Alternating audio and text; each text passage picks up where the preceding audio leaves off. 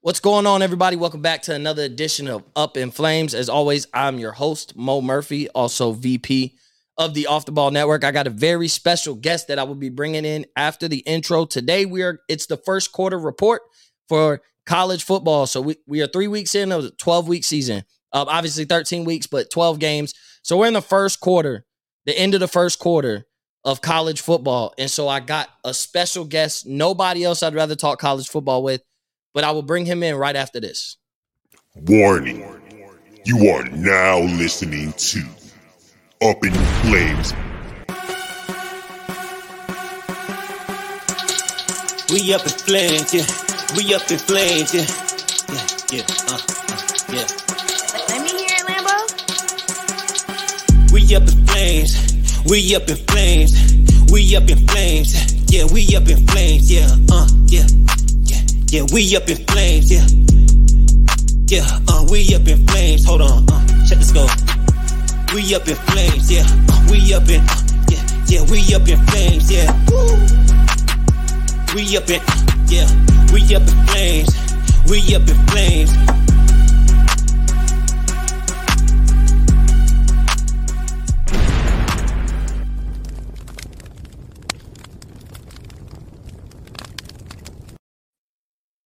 And we are live. Once again, welcome back to another edition of Up in Flames. We're climbing close. We are close to episode of 100. We will get there in the most special time, college football season and NFL. We will be celebrating. We are a couple episodes away. I'm sure I'll knock it out here in the next week or two. I got a lot on my mind, but it's the first quarter report for college football, and I felt nobody better to bring in than obviously VP1A, Jeff Hunt, let alone the host of Jeff Needs Sports, the host of the Buckeye Remix. He covers Ohio State. He loves college football. This is his season. He took a summer off. He got into disc golf. Now he might be the next disc golf champion on ESPN. The Ocho is where we may be watching him soon. Jeff, what's going on, bro? Dude, great intro as always. Every time I'm on your show, I'm so excited when you invite me on the show because I know we do a lot of shows together and it's great. First of all, love the fit. I love this Texas. I love this. Is that a Houston Astros? Yeah, Houston Astros hat, and then I'm representing the AAU team that I coach. So, that's cool as hell, man. I love it. Great intro. And I don't like to throw my weight around, but if I don't have some part of episode 100, I'm going to be genuinely disappointed. 100%. Because I was like, from the moment I heard you, I'm like, this guy is great at this. I can't wait. The fact that you're close to 100, man, like I always say this to people. It sounds condescending, but I mean it in a serious way. Like, I'm very proud of you. Like, you've done such a great job. You do such a great show. Like, everything you've done along the way. That's awesome. You're coming up on that milestone, and I appreciate you having me on for college football talk. I love it when you're on my show. We're getting a great response on the college football reaction show. So it's things are going really good right now. Get a little disc golf injury. One of my first disc golf injuries. Nothing major. Throwing a lot of forehands lately. Try to get a little more distance. Got some abdominal pulls or whatever, which you know as an athlete can be really kind of annoying. Kind of annoying injury. I played through it. I sucked it up. I played through it. Didn't take the shot. Just kept going. And so other than that, things are going great, man. Yeah, I'm glad. I'm glad to hear. And obviously, listen, people don't understand. Before we get into the show, people don't understand, Jeff. I didn't have a show, and you were my first fan. Like, I was on Cruz's show. Football. I will openly admit I was your first fan. Yeah, and I will openly say, like, listen, I didn't even have a show yet. I was like co-hosting, doing guest appearances or whatever, kind of getting into the groove. And then with Cruz on Football and Chill. And then next thing you know, he's like, bro, you should launch your own show. Like, you can do this. And then it'll be more convenient for you to get your thoughts out because you don't always have to come over here. And I'd already bought a mic and a laptop prior to even just for, so I could have quality content being a guest on his show. And that's where it started from there. You're the first person to ever get feedback. Had no idea who you were. And he was like, bro, this dude, Jeff, like, he loved you. He found like, who's this honky in Ohio trying to tell me how to do my show? To find out that you were an Ohio State fan. And you were the first person to ever critique my first ever hot take behind the microphone when I was rocking with Chad Johnson. I don't want to step on your 100 show, but that is still the hottest of hot takes. The only one that is close, like Cruz, like sometimes Cruz, like between you and me, like he manufactures hot takes. Like sometimes I think he knows hot takes.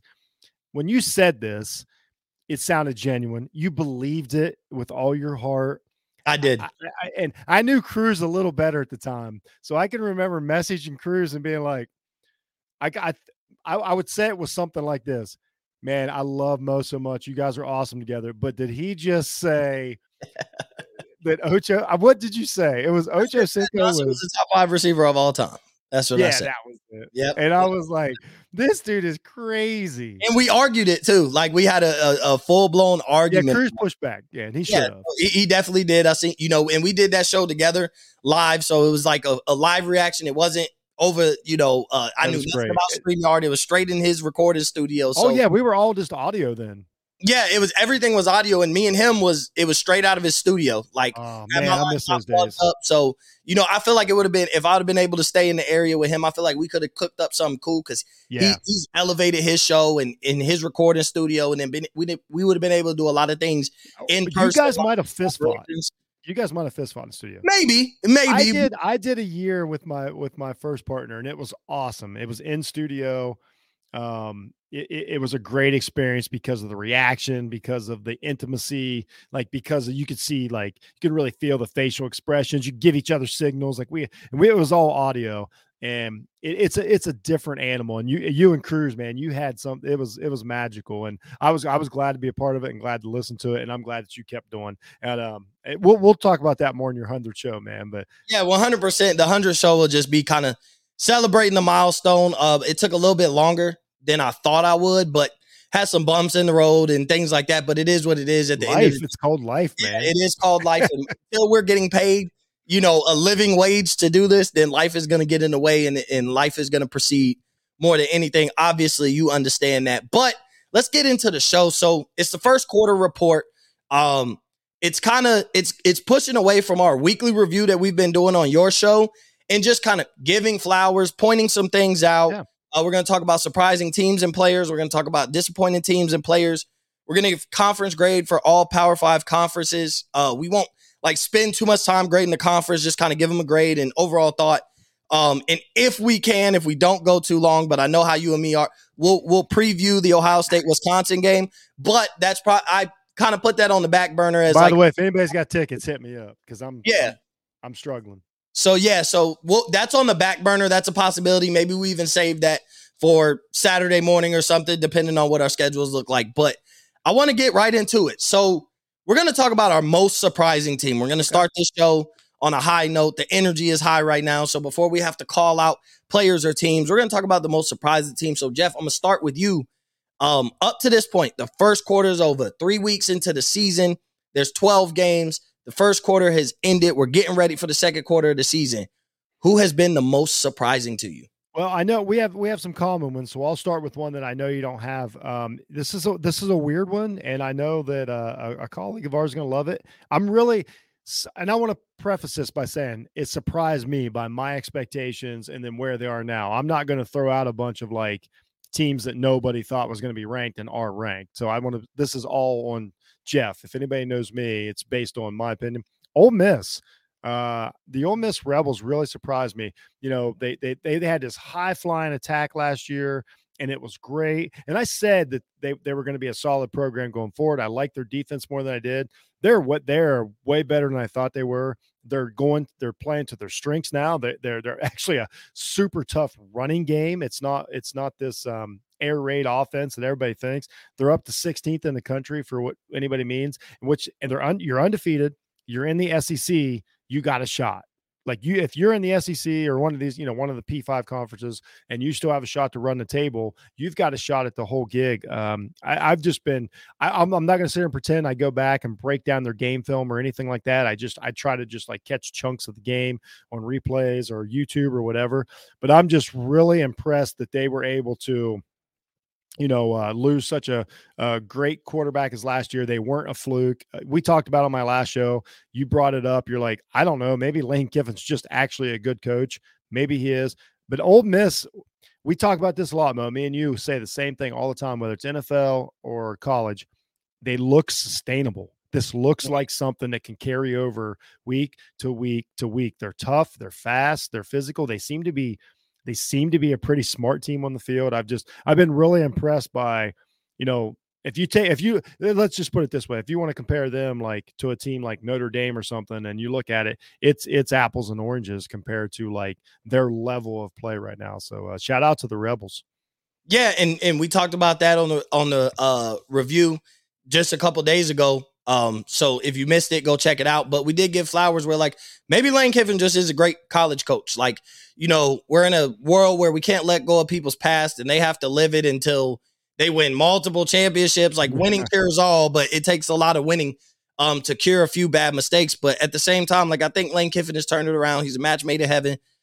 In Ole Miss, I think he genuinely enjoys being the Ole Miss coach, and he's kind of, I won't say turn that program around because they're pretty viable year in and year out, but I think elevated it. I think he's elevated it to where I think it's consistently like this is a really good team. Like 9-3 is a down year, but it's still like there'll be something about a 9-3 team where you're like, if they're 9-3, 10-2, they're probably better than almost every 9-3 and 10-2 team in the country. And one year they'll crack through and be 11-1 or undefeated and play in the SEC championship. So I do think that's very possible for Ole Miss in the next couple of years, and they do look really well.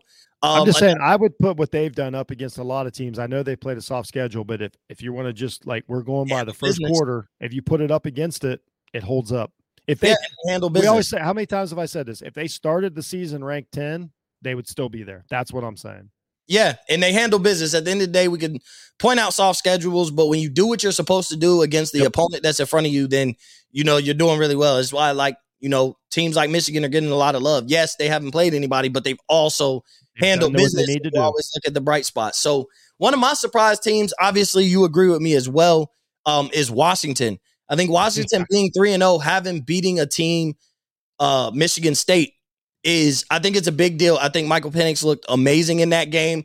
They bully and they played a different brand of Pac-12 football where like we know Pac-12 puts up some points, we know, but they're still a little like that West Coast football is known to be like a little soft, right? Especially when you play against those Midwest boys, the corn-fed guys. So for them to have won with an explosive offense, they exposed every flaw that you might have had concerns with Michigan State that hasn't been exposed thus far. They exposed it, which makes it look great for, obviously, when you're looking through it as a fan of Ohio State's lens, like every flaw they have is our strength. So it's an opponent I'm not necessarily worried about, but that's not, to give Washington their flowers. And the bounce back for Penix, right, is like, he tore his ACL when he was having a great year.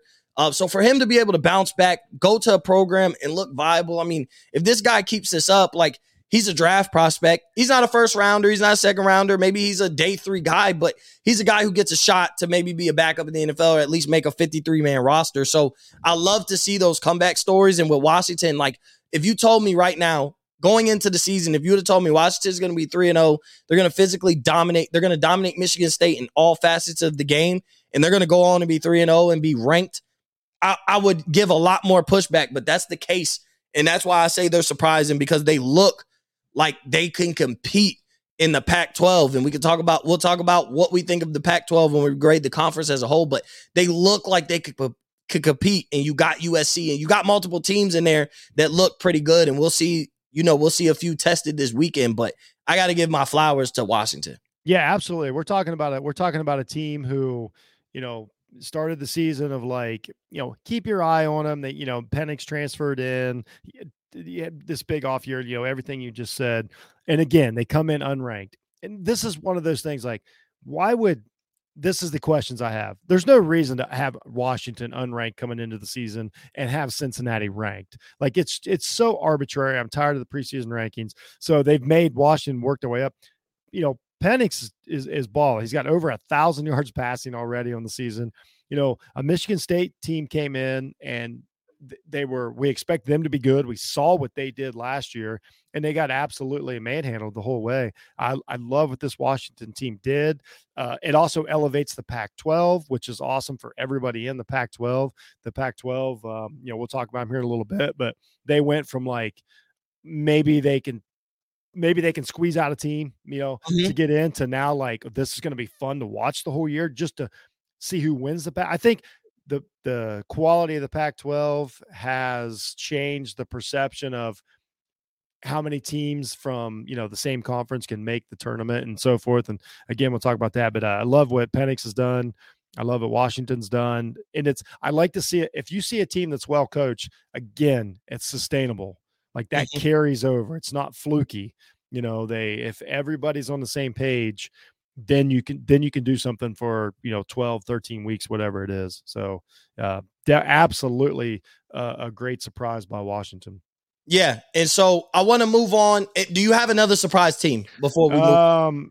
I was going to talk about, I think you were going to talk about Tennessee. Oh yeah. Go ahead, because I'm not surprised, but you are. Oh, okay. So I had them as a surprise. I was going to let you handle it because of the roots, but very surprised by Tennessee. Everybody told me how good they were going to be. They kind of said that last year. I was like, they're going to be fine. I thought about them the same way going into this season that I did Ole Miss going into last season. I was wrong about both teams.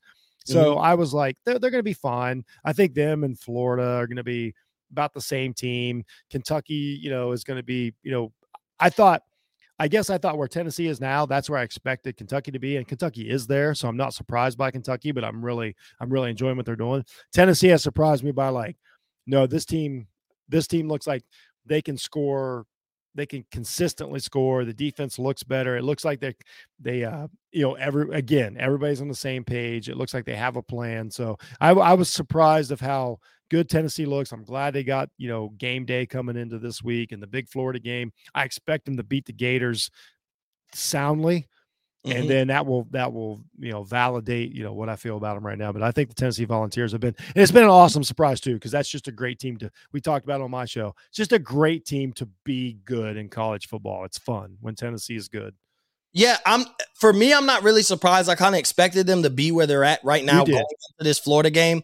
I was high on them going into the season. I think we're in an era where offense can win a lot of games. It's not necessarily about your defense, but if you're elite offensively and pretty good defensively, then you're a national championship contender. I'm not saying that's what they are. I'm just saying, I felt like they were going to win games, scoring a lot of points. That's what they've done up to this point. I feel like they're going to play in a lot of games where they have to outscore their opponents, but I think they can outscore majority of the teams that they have left on their schedule. I'm waiting to see how they look against Alabama, because that defense is probably the best defense they'll play this year. I'm not sure if they play Georgia. I think they do, but I'm not 100%. I haven't looked at their full schedule. Yeah, they're in the East, so they'll play. Yeah, so they'll play Georgia, and they have a tough schedule. Maybe that's the one tough loss that they take, where it's like maybe we have to reevaluate how good we are. But Hendon Hooker is a guy, and that's one thing that's always key to me in college football is when you have a great quarterback for college. Like, you could do a lot of things, and a great quarterback can mask a lot of things. Obviously, we say that in a professional league, but an elite defense can make a great quarterback look bad one week. But in college, it's a little bit different. Like, when you have a great quarterback, you can mask a lot of flaws. And I think Hendon Hooker is going to be able to put up a lot of points. I think he's boosting his draft stock slowly but surely. He's the type of quarterback I don't think a lot of people will buy into as being big time, but he even could be a surprise. He could be a surprise attendee in New York, depending on how Tennessee season. For the last few years, it's been it feels like, I don't know, it feels like a decade of being every year, okay, Tennessee's figured it out, and then they'll look great for a couple games, and then they'll get beat, have a terrible loss, a couple in a row, and everybody forgets about them. So I think we all kind of fell asleep on Tennessee of yeah, we get it. You're going to look great for a couple weeks, but this feels different. Yeah, seeing them against Purdue last year, in the bowl game, it was a shootout. One of the greatest games I ever watched. Purdue had a great offense. They was projected to be a shootout. I mean, that game reached almost 90 points, if I'm not mistaken. It was in the 40s. But the way they played against Purdue, and then to know that they're bringing a lot of those guys back, it was the same way with watching Ohio State, Utah. Okay, you see a lot of guys sit, but you see majority of those guys on the field will be back next year. So that's why you value. That's why I valued Utah to be so good this year. And obviously they had a letdown against Florida, but I still think they're a pretty good team, because when they are definitely a good on the field play a great game against another team who's a pretty good team or an elite team, and then 20 of those 22 guys that are on the field right now are coming back as starters, and then they got an elite recruiting class or whatever. So and don't sleep on. That's a great point, Mo. Don't sleep on bringing just older guys back in college. a year of age is huge. Like bringing guys back is ginormous experience and everything. So I think I think you feel the same way about Tennessee as I do USC. Like a lot of people are like, oh, USC validated. This is exactly how good I thought USC was. I think that's how you feel about Tennessee.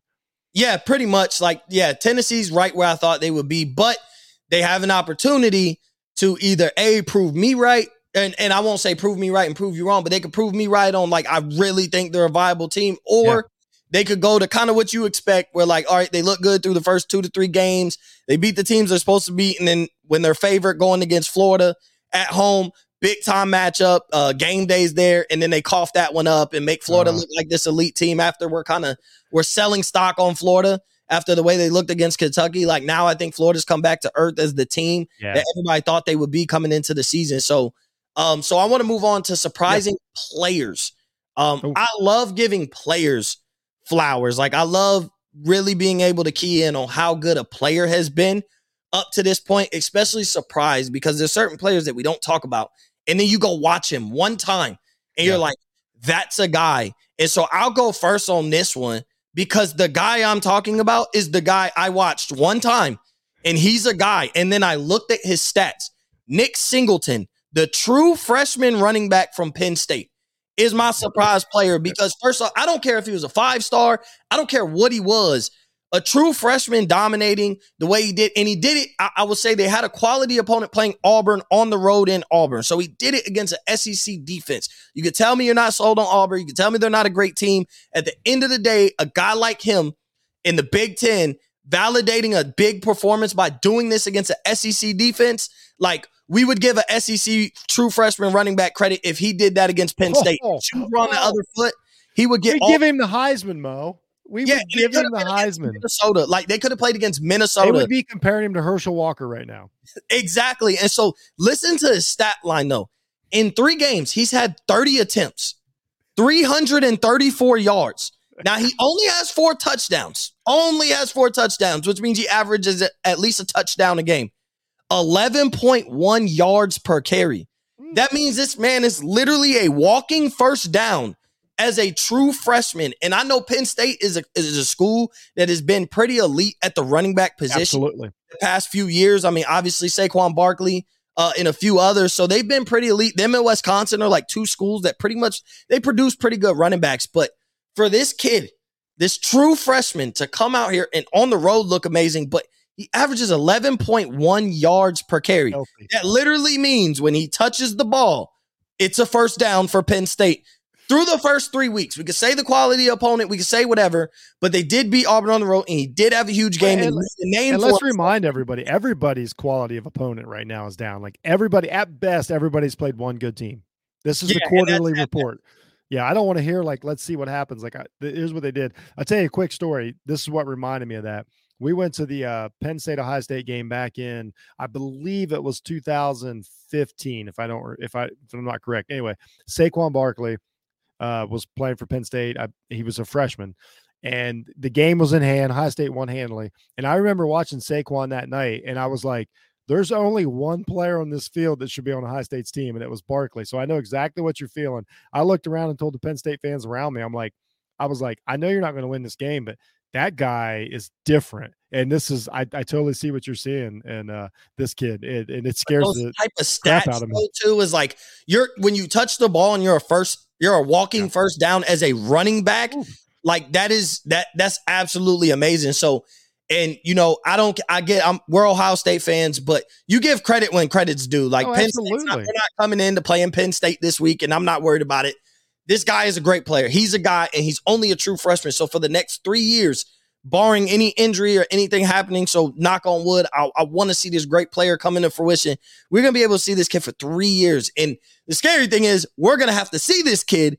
That's what I was going to say. We have to see We're going to have to see him for 3 years. But at the same time, like what this true freshman has done is amazing. And I keep emphasizing true freshmen because we're in a game where most players start dominating their sophomore and junior year. And we're seeing I think we're seeing towards the end of their sophomore year. And then that breakout, like first round bona fide prospect is your junior year. Like that's where we expected, like Smith Najigba, like towards the end of his sophomore year, you're like throughout the year, you've seen it, but towards the end of the sophomore year, we're buying into like, this is a first-round wide receiver. This is a guy, he's probably one of the 5 best college football players in the country, and we expect him his junior year to be a Heisman candidate and first-round pick in the NFL. And obviously, due to injury, he hasn't done that thus far, but that's why I say that's kind of where we see. So when true freshmen come in and dominate in the fashion that he has come in up to this point, I have to give him his flowers. So who is your most surprising player? I love that.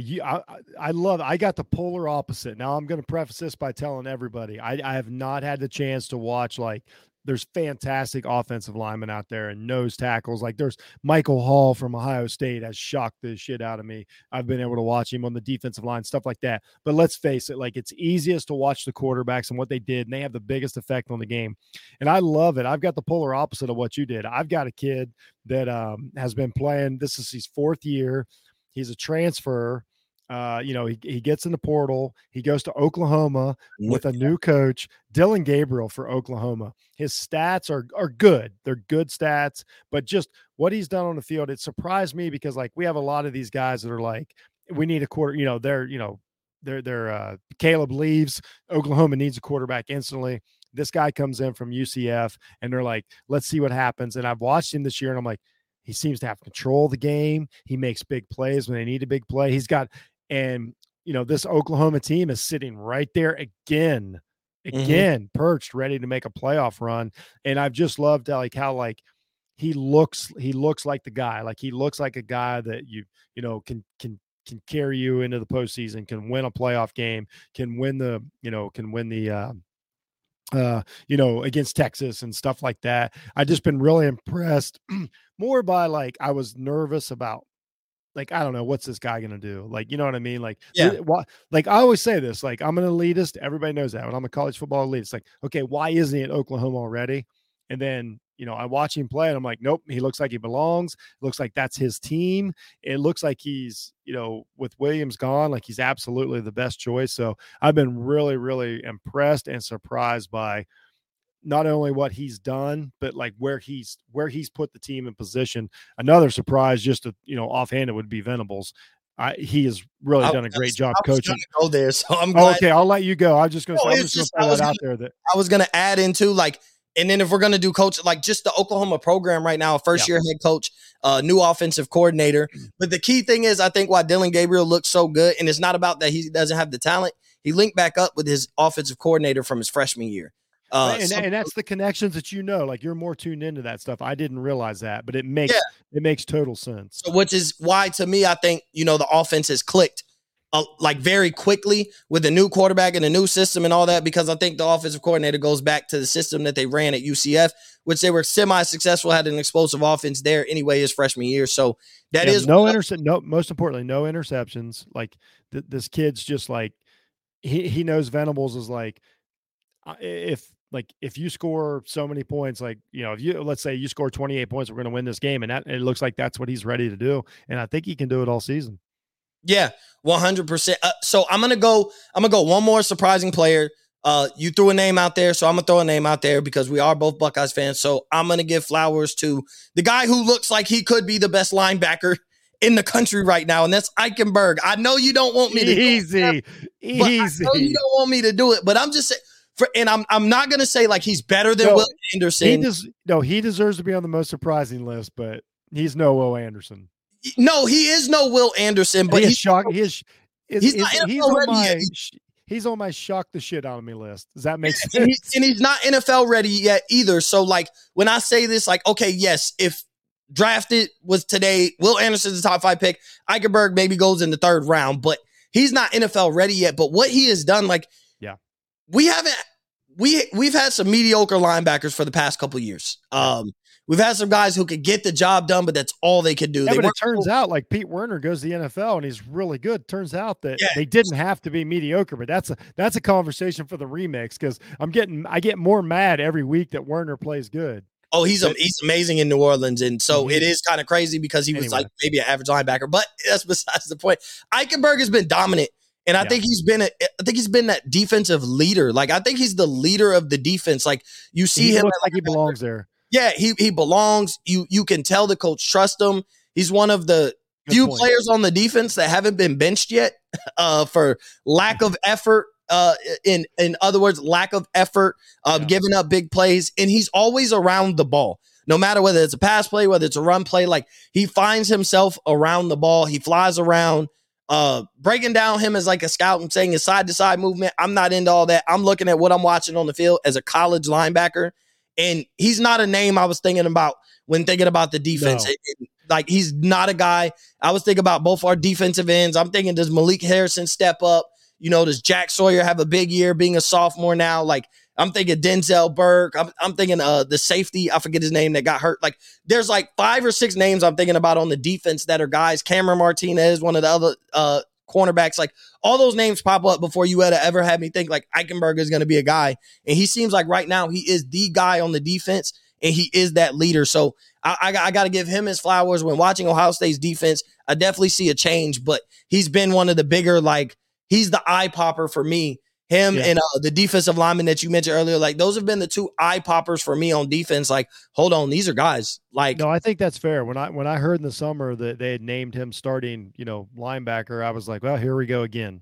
So I think it's completely fair to say that he's a surprise and a great surprise. And of course, I just want to throw out again, we talked about Penix Jr. a little bit ago. Yep. So we won't go back there, but he's got 1,000 yards and 10 touchdowns in 3 games. So this dude is an absolute heater right now for Washington. Shout out to him. You know, like I said, I love comeback stories with the injury and everything. But no, Eichenberg's actually a legitimate choice. It has, regardless of being a Buckeye fan or not. He has been very important. That's all I'll say. I don't want to. Yeah, we won't beat up the Buckeyes too much. We'll save that for a Buckeye remix. But.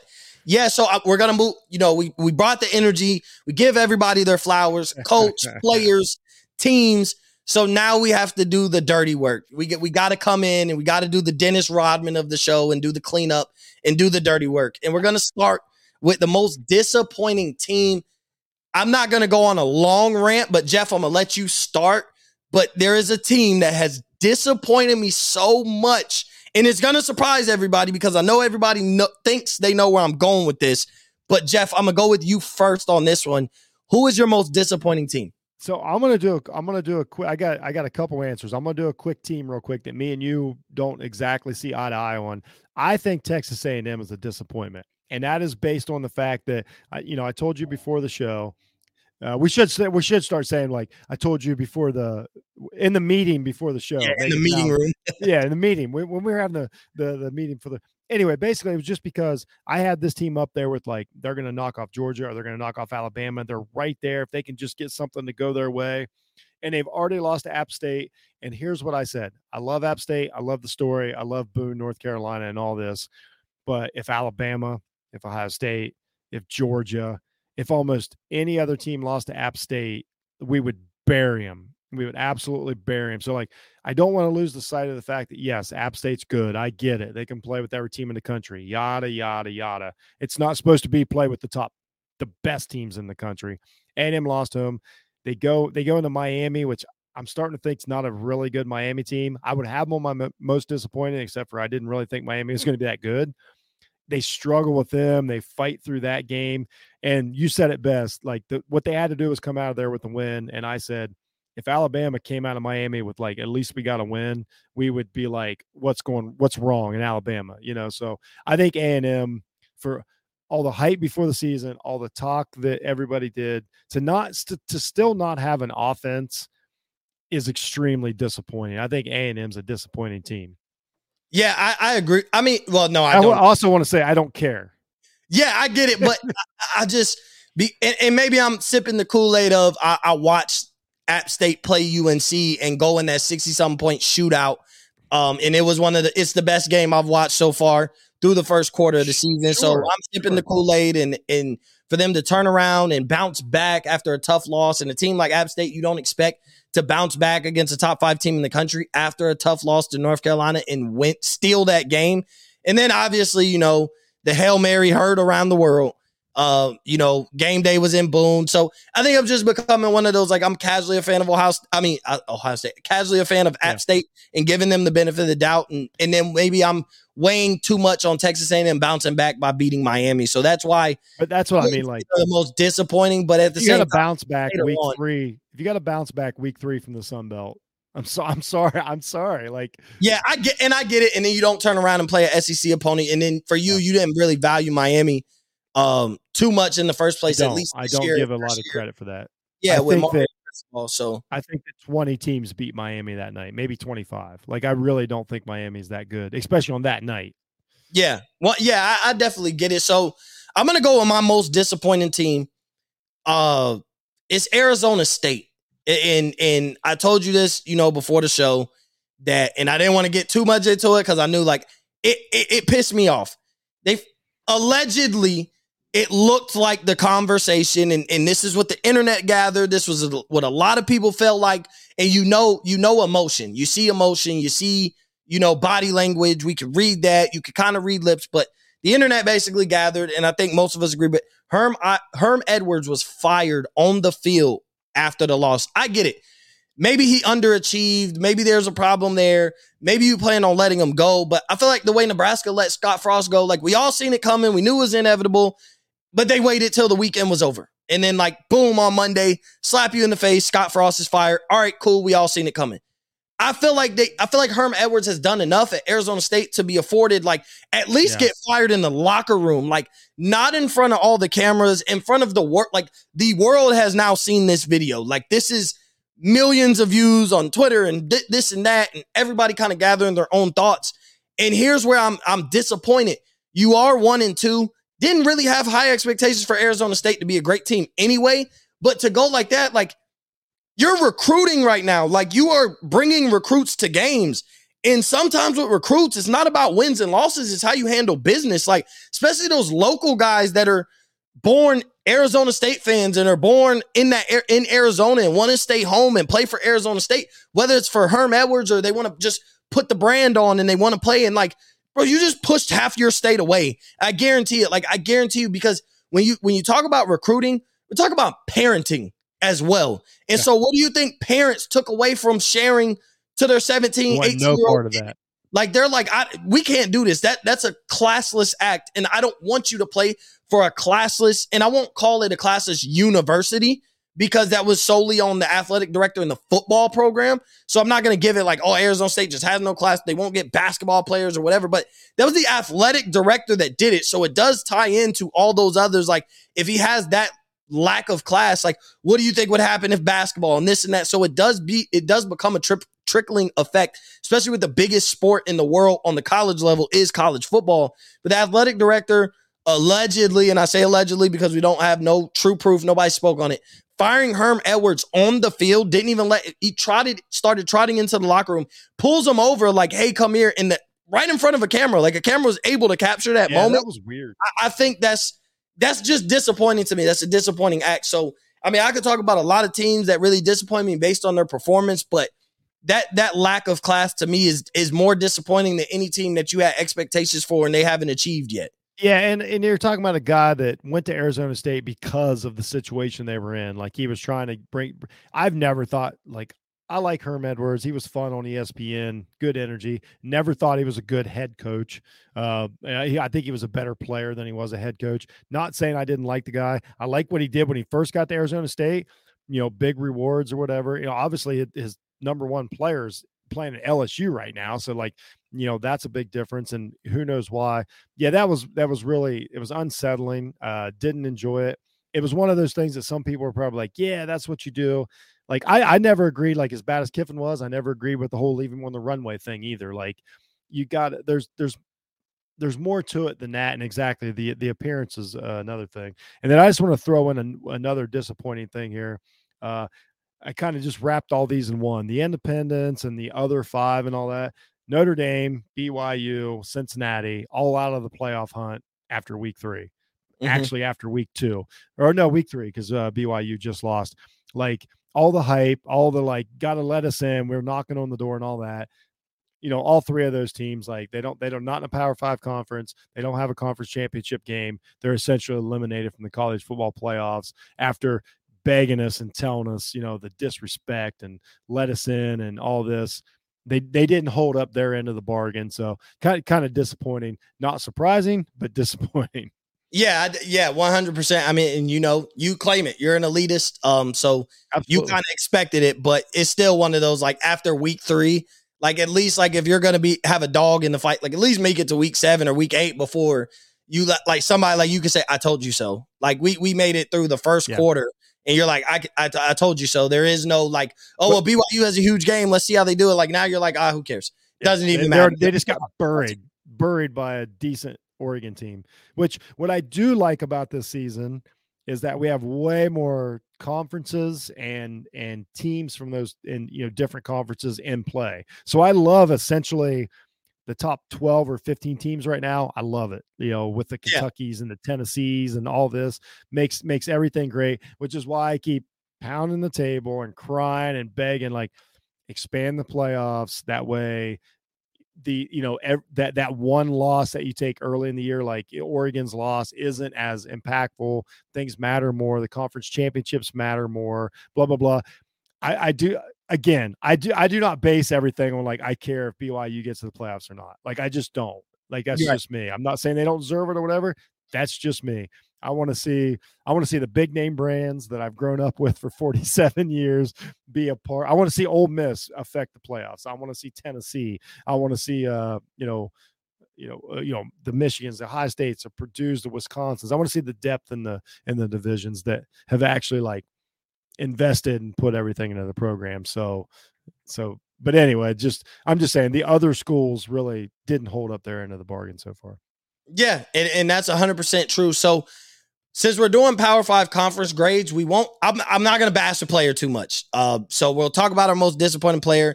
Obviously, if you want to know my most disappointing player, go back to Jeff's college football review, week 3 review, because I maybe went a little hard, went on a little rant. My number one is Spencer Rattler. I'm not going to revisit that rant. If you want to revisit it and hear what I have to say, go check out his show. Yes, please do. So my next one is Haynes King. For him to be the quarterback for Texas A&M, for him to be benched right now, he made it 2 weeks. He made it 2 weeks against what we're not supposed to be quality opponents for them. He made it 2 weeks before he got benched. And think about it, like, he was at least supposed to make it to possibly lose miserably to Miami. And we're like, okay, we can't beat a good team with this guy. On to Max Johnson. I think Max Johnson probably should have been the starter from the jump, and I think he probably does too, and that's why he transferred to A&M in the first place. These guys who were starters at these Power 5 schools, when they transfer, and I've always said, like, Jaden Daniels transfers to LSU, he transferred because he felt like he was going to be the starter. He did not leave Arizona State and go to LSU to ride the bench. So when these certain guys transfer, like, that's who I expect to be the starting quarterback, because you're not leaving as the starting quarterback elsewhere where you're possibly going to be in a quarterback competition after that year and going somewhere and not expecting to be the starter. So Max Johnson probably should have been the starter in the first place. Yeah. But you were at least, Haynes, you were at least supposed to make it through the Miami game. Like, I really feel like you were supposed to be 2-0. Even if you look lackluster, you were supposed to be 2-0 going into the Miami game. We give you the benefit of the doubt. Miami's defense makes A&M's offense look silly. And now, like, okay, we have a loss against a quality opponent because Miami probably just a bad win. Like, at worst, or a bad win, but a bad win probably does. I don't know if it gets them benched, but even a good loss, essentially, because if Miami wins that game, they're in the top 15. It looks like a decent loss. Our offense just didn't get the job done. We're going to move on to Max Johnson because we know no matter how you look at Miami, you know the competition gets better because you have Alabama coming up and we skated by or whatever. So we have Alabama coming up. Things like that. You got Ole Miss. You got all these guys on the schedule, and you're like, if we can't beat Miami, like, I know we're not doing this, but you got benched prior to the big game. And just think about it. If Max Johnson didn't play particularly well, and I think it's new quarterback, new system, first start over there at Texas A&M, not his first start for an SEC school, but if they cough that up, like, now they're sitting here at 1-2, they had to make a quarterback change, and now, like, A&M is in shambles, and Jimbo might be on the hot seat through the rest of the year. And so I think that solely came on the quarterback play, because if you look at A&M's defense, they have not given up a lot of points to anybody. So it's even losing to App State. Like you're like, well, they gave up 17. Well, okay. But if their offense could produce 50, then who cares? Like they gave up 17 to App State. Defense held up their end of the bargain. Could they have played better? Should App State? I don't know. Because North Carolina scored 60 against App State. Yeah, and I've seen A&M ought to be able to muster up 18. And I've seen App State's offense score 60. So like they're a viable enough offense that even against a bad team or a good team, they can score some points. Like so giving up 17, that's not the defense's fault, but only scoring 14, like that's solely the offense's fault. So that's why I have like Haynes King is my most disappointing player because like, dude, you were supposed to make it through. Like people valued Texas A&M at number 5 with you being the starting quarterback coming into the season, and you are no longer the starting quarterback. I don't even know if he's transfer eligible, but like this was the situation. Nobody was like Texas A&M is number 5, and we expect Max Johnson to come in at some point, and that's why we have them at number 5. They ranked you preseason, looking at the roster, looking at the depth chart, looking at the recruiting class and Jimbo Fisher, and they're like, Haynes King is their starter, and this is the 5th best team coming into the season.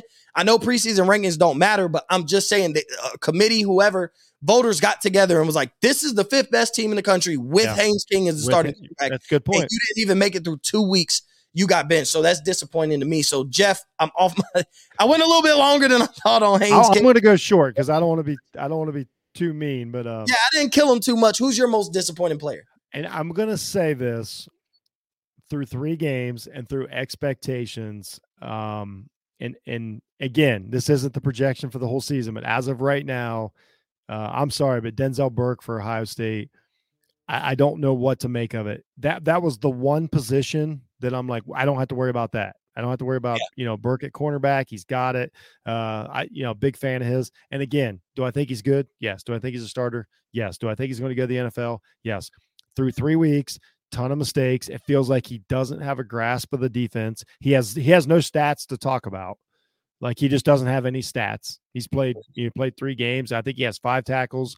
Everything else, like no breakups, no whatever. He's got a couple bad pass interference calls. He got benched, which makes me wonder, like, is that your coach saying like you're is that your coach saying like you're just not getting it?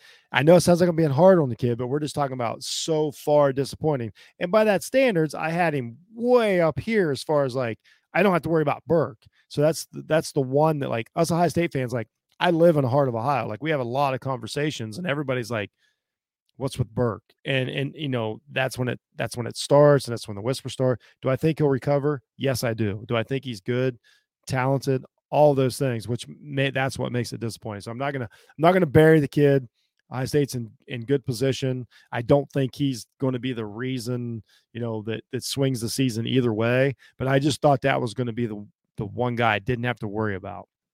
Yeah, and I'm definitely with you. And obviously being an Ohio State fan, having watched from beginning to end all 3 games, I watched him get benched twice.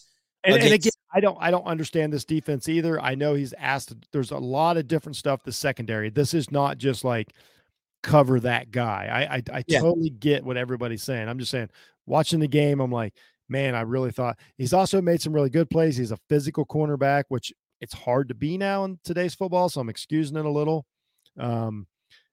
I do think it'll get better, but through 3 games, I'm like, man, I needed you to be the one piece of this defense that I didn't have to worry about.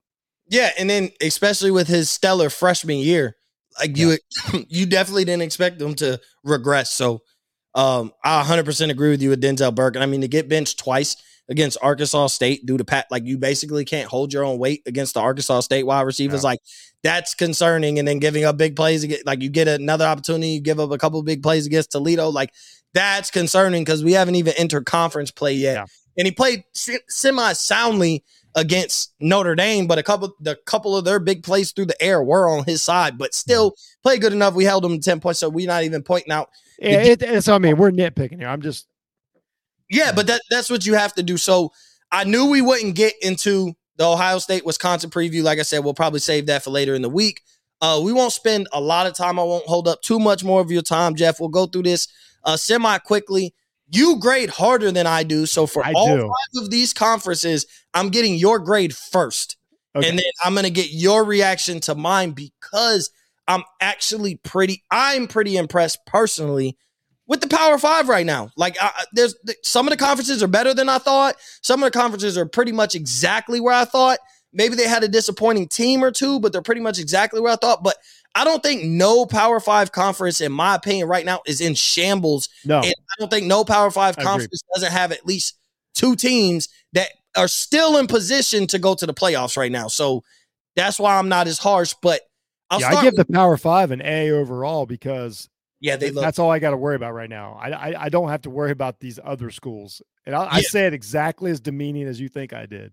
Like they like I said, each conference has at this point in time, at least through the first quarter, two teams that could make the playoffs. Whether you want to value who's better than who, no, I got the same list you do. Better than those two teams, they have at least two teams that could make the playoffs, still undefeated, still standing. Yep, so we're going to start with the Pac-12. Okay, I love it.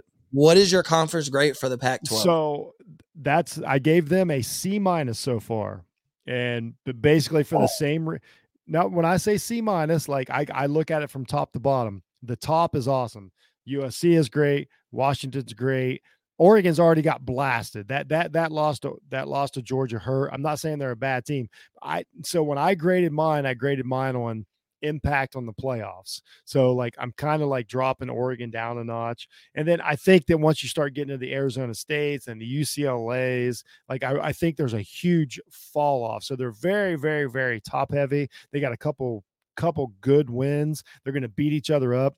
Washington being better than I thought is a huge help. But in all honesty, like USC is the only like playoff team I see out of it. So though I'm very happy with the Pac-12, I think they're gonna have a good season.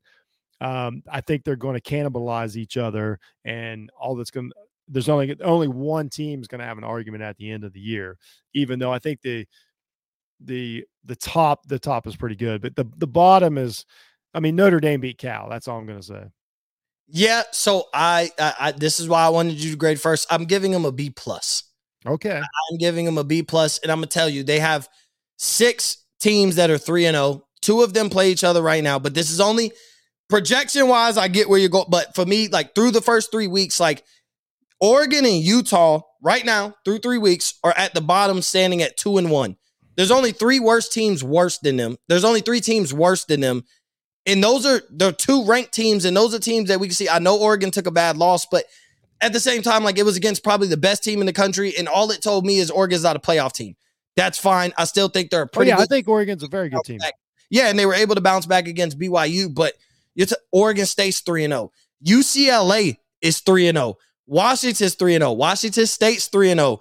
Arizona, Cal, Oregon, and Utah are 2-1. Now, Cal took a bad loss. I get nobody's really played anybody, and Cal took a bad loss to a bad Notre Dame team. But all those teams are at least 2-1. The only Arizona State, Colorado, and Stanford, and those are 3 teams that I don't think are that good. But outside of that, there's 10 teams that I like, and I'm not saying they're great. I'm not saying they could beat anybody in the country. Agreed. You have that many teams that are 2-1, 2 of your better teams in the conference, and future projections are right now 2-1. They were one of the first teams to take a loss, and there's so many 3-0 teams in that conference. I got to give them a B+. They are a lot better through 3 games than I thought. I'm not used to seeing. They are. And I think the difference between me and you is I look at like when Utah had a chance, they lost. Oregon had a chance, they got absolutely murdered. UCLA looks good. Cal lost to Notre Dame. That's a bad loss. So I think we're just grading them differently. I don't argue with like I'm happy for this conference, but when I look at like if we started an imaginary, 60 team tournament right now, I don't think they do very well. That's all. And I do. We're going to find out though in a couple weeks. Yeah, and I do understand that, but just telling me that like Oregon State's going into it's a home game, but they're playing USC and they're less than a touchdown favorite against a USC team that I think could be a playoff team. Like historically they struggle, but still like that's telling me like, okay, Vegas values Oregon State a little bit. Like they don't value these playoff contenders, but they value them a little bit, that the environment, the atmosphere, the way they're playing right now, like they're a viable team against a USC team. Who Washington State has a great win against Wisconsin. Maybe. Until we don't Saturday night, we'll find out how good. Yeah, it'll be how good of a win that was. So we're going to move on to the Big 12. I'm saving the Big 10 for last in case you were wondering.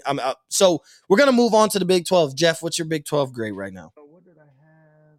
So Big 12 I got as a C. I'll tell you why. I know you're killing me. But again, like I like Oklahoma. I like Oklahoma State. Baylor's already lost, their big game to BYU, who then turned around and found out we're not that good. The Texas Longhorns had their shot. I'm not going to give them extra credit for being close to Alabama. So, you got I'm just, as far as what you did for me now, Kansas, is having a really good start to the season. Iowa State is what they are, but it's again, like there's only 2 teams that I see that can possibly make a playoff run. So really, I think this is even worse than the Pac-12. I think this is Oklahoma and Oklahoma State, and everybody else is like trying to interrupt their season. So I think this is the most top heavy. I mean, Texas Tech, West Virginia is just meh. A lot of just meh teams in here. I don't think that I don't think they're going to beat each other up. I think Oklahoma and Oklahoma State roll through it. Whoever wins that game has a shot at the playoffs. So it looks like we're just playing good cop, bad cop here. I gave them a B+ as well. Really? I don't think they're really playing that good of football, football either. And here's why but I'm judging harshly based on like, can you win a national championship? Me. And I'm not like through 3 weeks. I think you look for 3 weeks and it's not about who's going to have a national champion contender coming out, but I'm looking at their teams and their records. Like Kansas is 3-0 right now. Like, yes, absolutely. One of my big surprises, by the way, was the basketball schools, Duke, Kansas, and Syracuse. Shout out to the basketball. They're playing amazing football right now. So, but like Kansas being 3-0 right now, Iowa State being 3-0, Oklahoma is probably a little bit better than we thought, but nobody's surprised they're 3-0 right now. Same with Oklahoma State. They're probably better than we thought. That we didn't know if they'd be in the top 10, but they're still 3-0. Probably they're exactly as good as I thought. Well, yeah, but they're 3-0. Right, like we thought, like we figured Oklahoma State wouldn't have a loss, shouldn't have a loss up to this point in their schedule. TCU's 2-0. Baylor's ranked. I know they took a loss already to BYU, and it didn't look as good of a loss as once BYU. I thought Baylor looked bad. I thought Baylor is not I don't think they're a ranked team at the end of the year. Yeah, Texas Tech has had flashes of looking decent, but like you said, they've taken a loss. I'm not going to kill, and here's why I will give credit to Texas a little bit for losing 20-19. I'm going to tell you what, because I fully believe they win that game if Quinn Ewers does not go down. 100%. He was having his way, and still, so for you to lose your starting quarterback, and I understand their backup quarterback is a quality quarterback as well, but for you to lose your quarterback and then still be able to keep it close the whole game and basically have Alabama shaking in their boots, I give Texas a little bit of credit for that, because like a lot of teams, if they lose it, if Alabama loses Bryce Young in a tight, close game like that, they're not going to turn on the winning side either, I don't think. Especially, like, I'm not 100% sure. I don't even know who their backup quarterback is. But in a tight, close game where a team seems to have your number, like Alabama didn't even have Texas's number at the time. Quinn Ewers goes down, and you still lose a tight, close game. So I'm going to give them a B+. But like I said, it seems like I'm a little bit lighter on everybody than. Well, I think you're judging you're judging the conference as itself, and I'm judging them. Like if I'm in my imaginary like 64 team tournament, I think we're just judging them 2 different ways. But yeah, just 2 different ways. But it's fun if we both come on here and we're like, I agree. That's no fun. Yeah, that's true. Everything you say is correct. But right, and that's true too. So we'll move on to the ACC. What is your grade for the ACC? This has to be bad. I went C+. Just because they have a lot of teams still ranked, whatever that means. I think Clemson is the only playoff team in the conference again. Florida State's been a little better than I thought they were going to be. So I'm going to give them, I'll give Florida State a little credit for that. Syracuse has been miles better than anybody thought they were going to be. So that's awesome. North Carolina State Wolfpack, I don't know what to make of them, but their record says that they're really good. Wake Forest, we're going to find out Saturday night exactly how good they are. So their depth is better. Duke is better. Miami's worse. I think Pitt's pretty good, but to me, it's just all a bunch of like kind of like really average teams. And then I think Clemson's really good, which is why I kind of put them up there. Boston College is bad. Like it's not, they're just not good teams. Like if you take all these teams and you play, matchups like they do in college basketball against like the SEC, I don't think they come out very well. So I'm not super high on the SEC right now. I do think Clemson's very good. Yeah. So this is my lowest grade so far. I give them a B-. I don't believe a lot of the teams that are there right now. Yeah. This is where like, I don't believe a lot of the teams right now. I don't think they're sustainable. Come on now. Syracuse is sitting at 3-0. Like, yeah. Duke is sitting at 3-0. Are we serious? Like North Carolina's sitting at 3-0. Yeah. Like I think they have a high-powered offense, and I think they could surprise, like upset a team. But like North Carolina's sitting at 3-0. Like, are we serious? Like we're trying to convince ourselves that Virginia is a good team. Like, are we serious? Like I think a lot of these teams fall off once conference play starts. Yeah. I think Wake Forest takes an L. I'm not sure if it's as big as everybody thinks. Vegas doesn't think it's that big of a spread anyway against Clemson, but I think they could play Clemson close.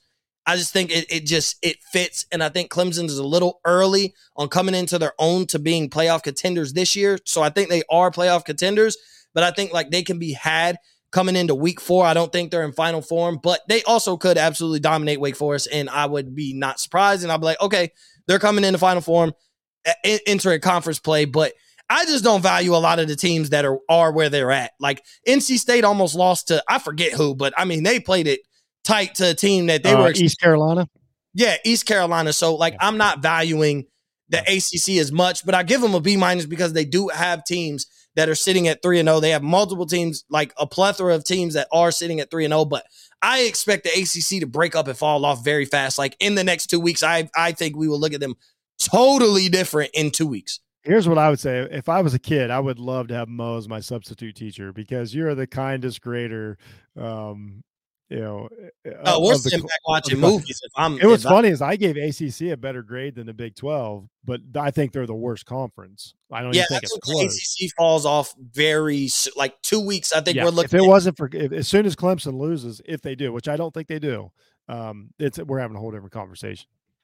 Yeah, so we'll move on. We got 2 more conferences. We won't take up too much more of y'all's time. SEC, what's your grade for the SEC?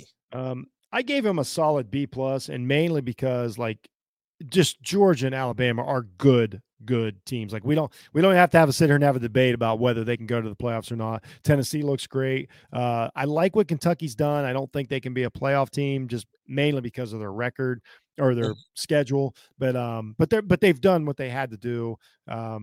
Florida's still ranked 20, which is I think that's mainly for TV than anything else. But I think that like Ole Miss is better than I thought. So the Texas A&M, they won. I think it's a pretty deep conference, and I think it's still like you got to give them credit for like they got way more NFL players than like say the ACC and stuff like that. So and the top 2 or 3 teams are just like if you told me Tennessee's going to go to the playoffs, I'd be like, I believe you. This could be 2019 LSU. Like, so I give the SEC like their wins. They've had some really good wins, and it's hard to overlook that. So I give them a solid B+, even though A&M is really what's holding them back.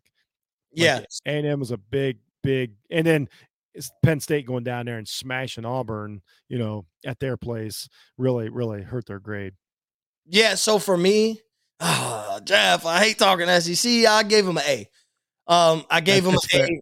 They have a lot of, and so good. No, I'm giving them a solid grade because you gave them a B+. So I know, like I'm not too bad here giving them an A. They're great. They're great this year. They have the best team in the country right now. I think through 3 weeks, if I had to pick a national champion, I think it would be Georgia versus Ohio State, and I think Georgia right now through 3 weeks would beat Ohio State. I think we got a couple levels to go up, and I think we'll get there. I think they have the best team in the country. They've been the most impressive. They won. Like I said, they put up 49. I was telling Jay the other day, they put up 49 points running tight end reverses and playing around on South Carolina. I kid you not. Like I watched the whole game. They were doing tight end reverses. I mean, they let their wide receiver throw a pass. They don't worry about the other team scoring. Yeah, that's scary. They tripped into 49 points just playing around. Like, I wouldn't even say they opened the playbook. They're just like, hey, let's see if these plays work. So if we ever have to use them down the line, we will. But I mean, they gave Brock Bowers like tight end reverses. I haven't seen that. But also, let's also say the other side of that was against an SEC team. So there is a bottom of the SEC that's not that good. But I do think like I think South Carolina's probably the worst team in the SEC, them and Vanderbilt. There's a surprise. I had no idea they were going to be this bad. Yeah, like them and Vanderbilt. And even if you look at their win-loss, Vanderbilt's sitting at 3-1 right now. Like, just think about it. Like, I know it's crazy, but I think when it's all said and done, I think Vanderbilt will be one of those worst teams. But like you said, I mean, Georgia, Kentucky, Tennessee on the East, like, and they all three look viable. Obviously, Georgia's the best of the best, but Tennessee and Kentucky look really viable. Who saw the East of the SEC being this good, though? Exactly. And that's where like the West is always the dominant. And then it's like Georgia and maybe one other team. And that hard maybe is like, we know they won't beat Georgia, but we'll see what they do against everybody else. I mean, you got Arkansas, KJ Jefferson carrying that team. He's looking great right now. I forgot about Arkansas. Goodness. Yeah. I mean, obviously Alabama's Alabama. Ole Miss is looking great. Texas A&M did take a bad loss. I think LSU was able to bounce back from the Florida State loss and beat Mississippi State, who a lot of people have Mississippi State beating LSU because they still think Mississippi State could be a fair team in the SEC and thought like, you know, with the unimpressive loss by LSU that Mississippi State would end up winning that game. But I just look at the SEC. They're loaded right now, but they will beat each other up and the SEC will have a viable argument because I do think this year, like certain teams will fall off just for the fact of them beating each other up. So before we close out, we're going to go to the Big Ten. We're not going to stay there too long because we're going to close this show out. Okay. Jeff, Big Ten grade, give it to me. I just gave him a solid B. Two really good teams at the top. You know, Michigan and Ohio State look really good and they look like viable teams. Penn State is better than I thought, especially after seeing them against at least a P5 opponent last week. The West is what we thought. I don't know how good Minnesota is. I think Iowa's terrible. Find out more about Wisconsin. So I gave the Big Ten a lot of credit for their two teams at the top. I think can play with anybody in the country. So, you know, that puts them over the hump for me. Michigan State, that loss last week, you know, really hurt. Overall, I think they're probably the third best conference as of right now. I think So I agree with you. I gave them a B as well. I have them as my third. Well, actually, I think they're 4, but only because if you might be 4. But first off, like, and it's because seeing other teams and we know the quality and we know what's coming up. Like a lot of these teams have Ohio State on their schedule, and if they don't have Ohio State, they have Michigan on their schedule. So a lot of these teams pretty much have a guaranteed loss. The entire Big Ten East is undefeated right now outside of Michigan State. Like the one side is all 3-0 right now. Obviously, I don't see that staying pat. But who would have thought like the whole Big Ten East? We know that's usually that is the stronger side of the conference, but that's the stronger side of the conference because it's Ohio State, Michigan, and then typically Michigan State, and that's where your Big Ten champion comes from, pretty much year in and year out. And then Wisconsin or Iowa, usually who's ever better. Sometime Minnesota or Northwestern will sneak in there on a sneaky year. But I look at that and the Big Ten East having a whole bunch of undefeated teams. Like I got to give them like it's solid. It's quality. Penn State has a quality win and a blowout at Auburn.